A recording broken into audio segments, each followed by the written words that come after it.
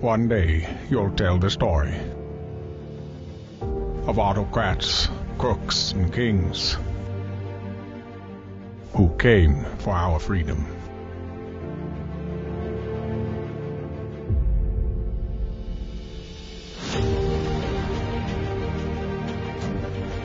A story of citizens who stood up to tyranny and won.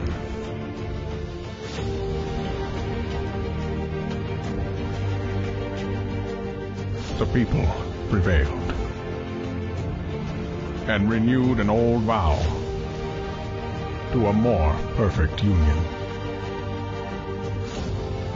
And that was just the beginning. The story continues.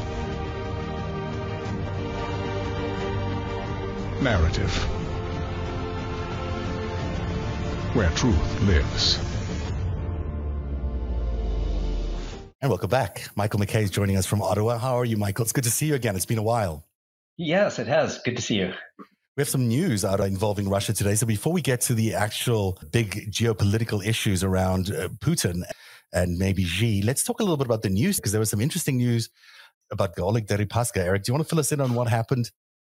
Southern District of New York unsealed charges against Russian oligarch Oleg Deripaska in a National Enquirer level mix of sanctions evasion and scandal, where he tried to, in evading sanctions and having people buy him clothing. Apparently, I think he has some favorite American Eagle T-shirts, extra large. He wanted 10-pack, and he wanted some iPhones. And he also wanted his girlfriend to give birth to his first child on American soil.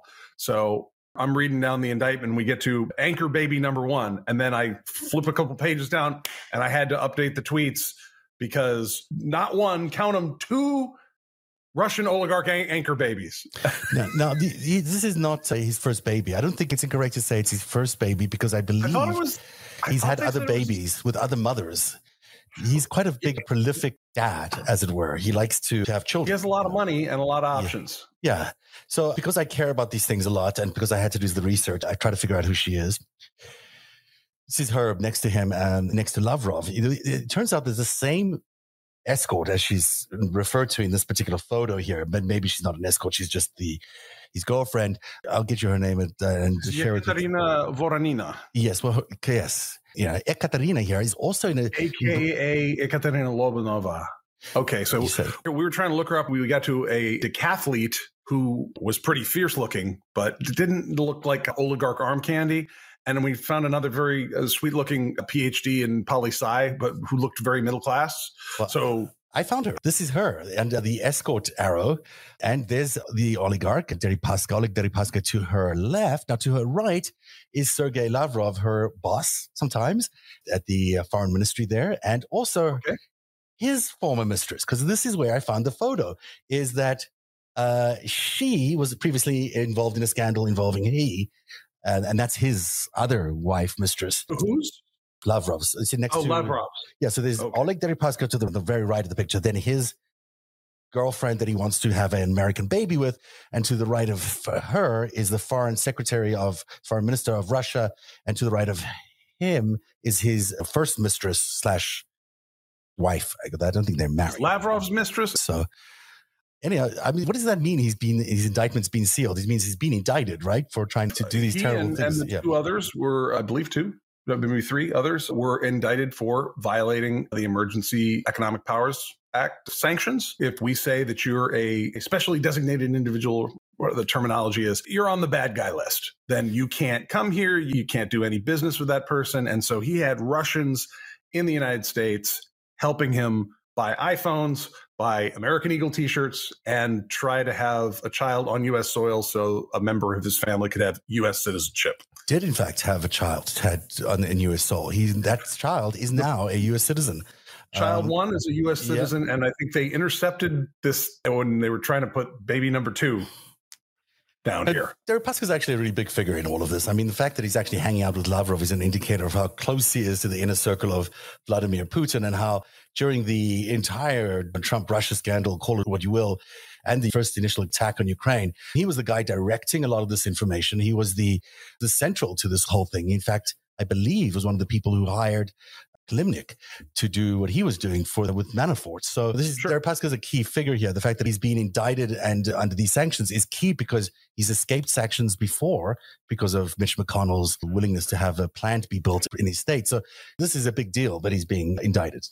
Two more things, I'm surprised you didn't lead with this. You already had a quote from Mitch McConnell, who's of Kentucky, and Deripaska, after his sanctions, was still investing in metal plants in Kentucky. Yeah, he actually got the original sanctions were lifted because he got the plants in Kentucky. That's what Mitch got as a gift. I don't know if that plant ever got to be a reality. But let's get the other bit of news that came out, and then we'll talk more about Putin and company. Eric, the news came out of a espionage scandal involving Johns Hopkins University and the hospital there.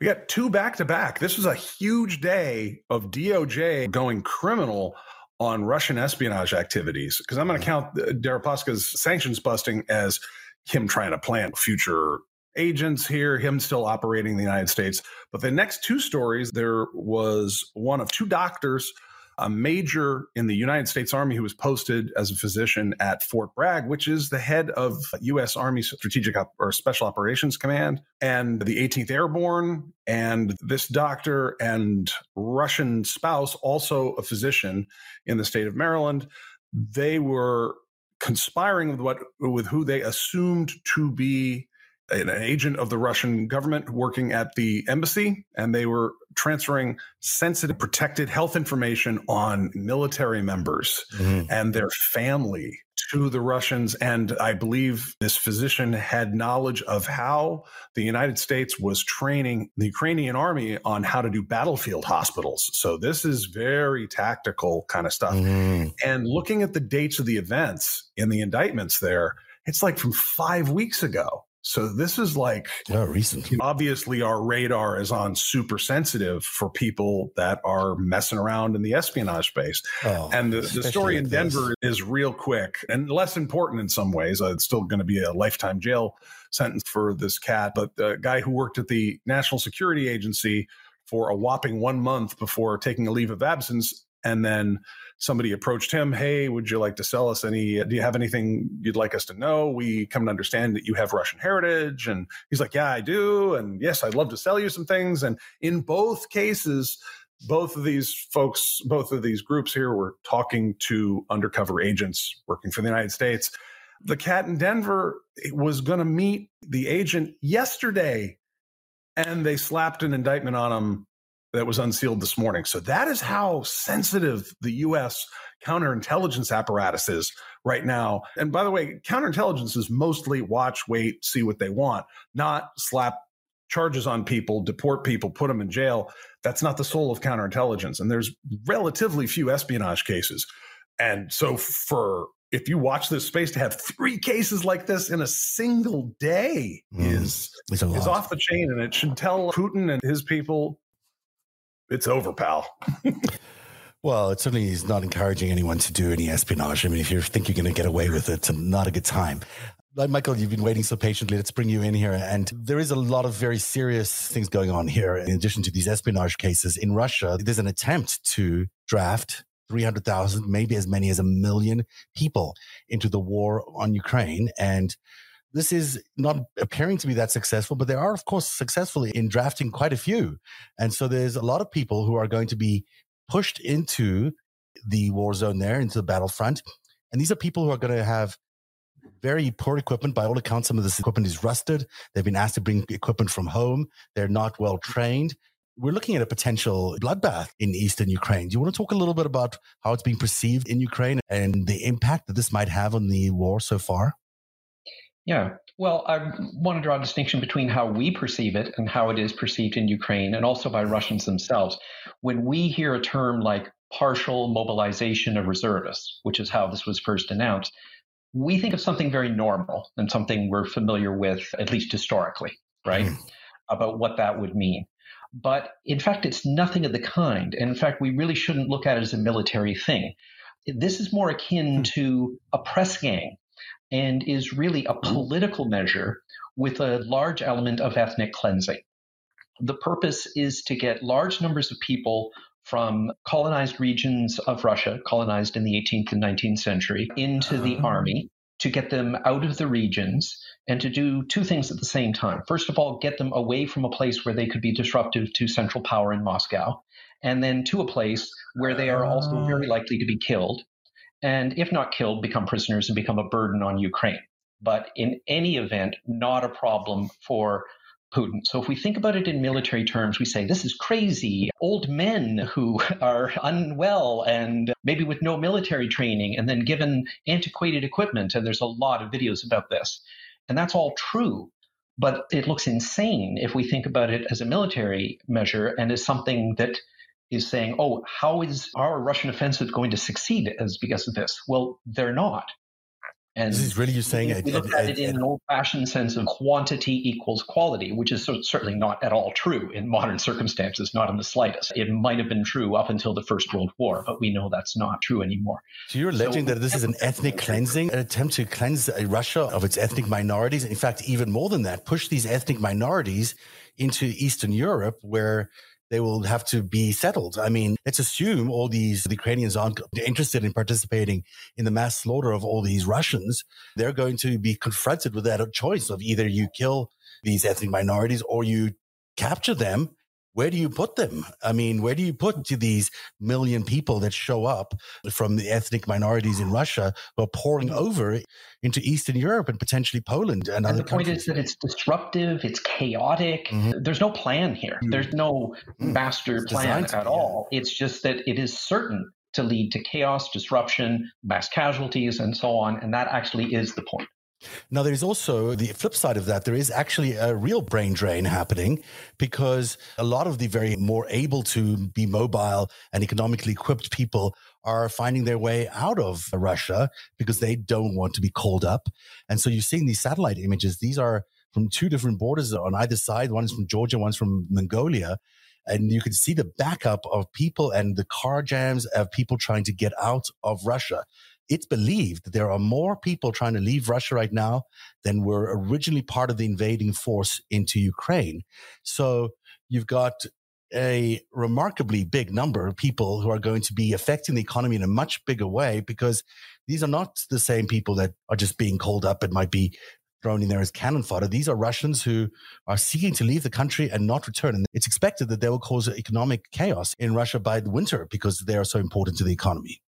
Yes, but I think we should also not underestimate the disruptive effect on the countries they're going to. Mm-hmm. The Ukrainian ambassador made a speech today, and he made a point that Ukrainians are talking about extensively, that these Russians are not actually anti-war Russians. Mm. What they are is, to a large extent, a Trojan horse.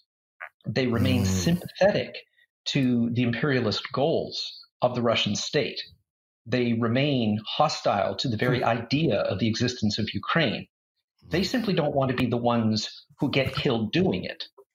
And that is how we should see them.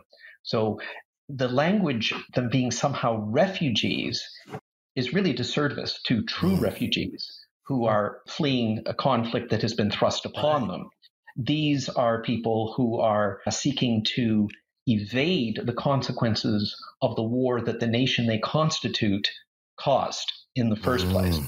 So, yes, and also we think about the disruptive effect about the economy in Russia, but that's certainly not the way the Putin regime thinks. He's never had an economic consideration. Not with China paying all the bills. That we're familiar with in economic terms. It's his turf as a crime lord. That's all his view of what Russia is. So that's not really a factor for it.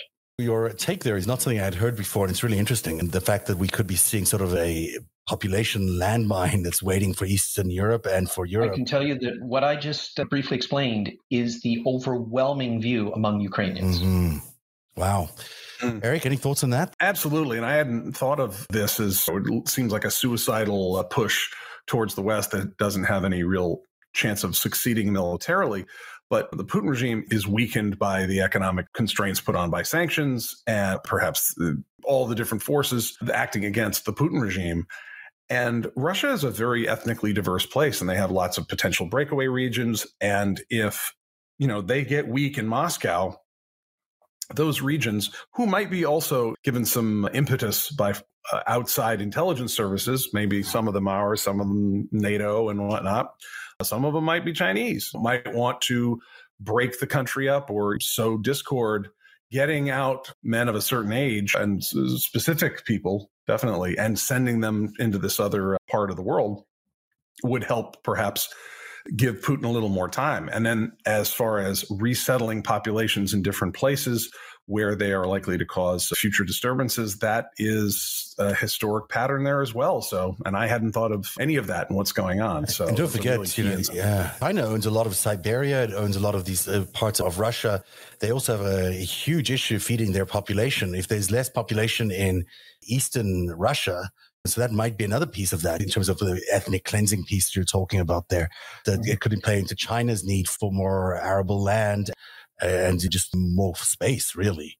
That's interesting. Interesting take. And also, Zev, I think it's interesting, the photographs you showed of people entering Georgia, and I think you said Mongolia. I know people are also going to Kazakhstan. But what you didn't show was a photograph of the Russians going to Estonia. There's a land border in Narva. And the reason is Estonia, along with Latvia, Lithuania, Poland, and I believe the Czech Republic, have closed their borders to Russians, all of them, because they're all aware of this Trojan horse aspect of these men fleeing mobilization who are not, in fact, war resistors at all. So the other thing is, this all seemed to happen right after the meeting with Xi and Putin, where Putin was like, we understand you've got some concerns, and Xi didn't say a thing about Ukraine, which was weird, because normally that kind of language is negotiated before. We're going to say, we understand you have some concerns, and then you'll say what your concerns are. But Xi didn't say his concerns, and then he came back to Moscow, and the next thing you know, he's calling up 1 million people. It feels like they are coordinating this dance. I mean, clearly they're unified on this. We've seen enough photographs of them together showing us how unified they are.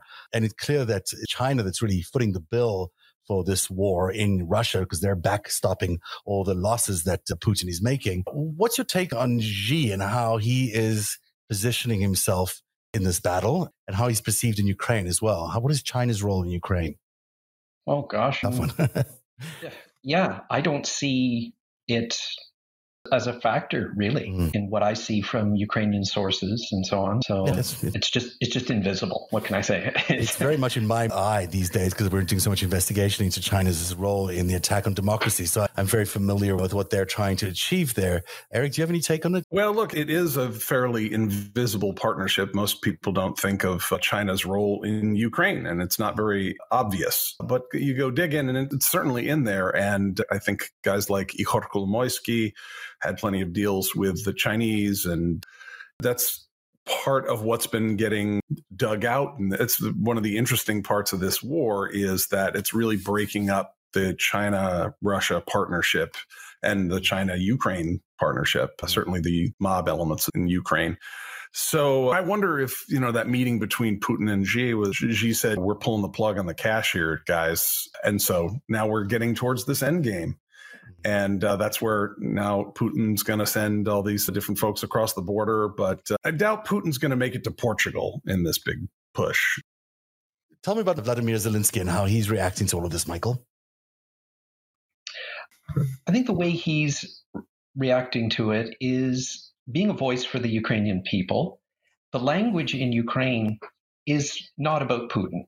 And it really hasn't been much about Putin for many, many years. It's about Russians and about what they're doing in Ukraine. And that's what his message is directed to. It's a message of hope for Ukrainians who are overwhelmingly convinced that they will win this war and liberate all of their territory. And it's a message directed at Russians, and it's a message that works at their weak spots. Messages to soldiers, things that they know in their hearts are true. You will come to Ukraine, you will be abandoned by your officers, you will be left with no resources, and if you're killed, your family will get no money. And therefore, your best option is to surrender. And there's very clear ways to do that. Mm-hmm. And then they emphasize what Russians are doing in Ukraine, which is committing genocide. And that's what his messaging is. And this galvanizes support amongst Ukrainians. And it also is a goad to Western supporters to be more forthcoming with weapons, which they have to be. And I would also say one other thing, and it's really important to his success. He leaves the generals alone. And that is a massive difference between him and Putin, who's micromanaging the Battle of Liman, for example, and the battle in Kherson, which he's losing both. Liman more quickly than Kherson. The Russians are losing a lot, but there has been a huge toll as well on Ukrainians. I don't know what the current death toll on Ukrainians is, but there are lots of families that have had to leave their homes. There's lots of families that no longer have dads or moms, and it's been hugely shattering to the social fabric over there. But the response is not hopelessness. Yeah, absolutely. They've been very strong. It is the opposite of that. And the response of Russians increasingly is. They are now in a state of panic. And this is palpable if you look at Russian language social media. So it's the response to adversity. Ukrainians know they're in a righteous cause. They are conscious about the suffering. They honor their dead. But it doesn't shake their resolve to go forward no matter what, to victory. Whereas the resolve of Russians can and is being broken in the face of their casualties. Yeah, it's kind of amazing, Eric, just a final note here, that we're seeing Russia, this supposedly great nation with this great army, falling apart. There's no other way to describe it. This is certainly not the great Russia of old. Great Russia of old. When these are the guys that used to send people out with no boots and would send unarmed people up front to take ammunition and leave the more veteran soldiers in the back. This is an army that puts its machine guns behind its soldiers in case they flee. Just one quick anecdote about why Russia is going to lose. The Russian word for mobilization, mobilizatsiya, has been adjusted by one letter among Russians to be mogilizatsiya. Mogila, one letter, mogila means grave, the tomb. So you're being called up in mobilization is now mogilization. It is your funeral. That is a good note. And it is Russians who are saying this. And then Ukrainians just amplify it right back to them. They're masters of propaganda because they do understand the Russian people. On that note, let's leave it for tonight. It's time for us to go. Thank you very much, Michael McKay, for being here. It's been good to see you again, and hopefully we'll have you on again in the near future as things develop in Russia and Ukraine. And thank you, Eric. Have a great night, everybody. Every minute of Narratives reporting, every story that we break is made possible by our patrons. You too can become a patron by joining at patreon.com/narrative. Narrative, where truth lives.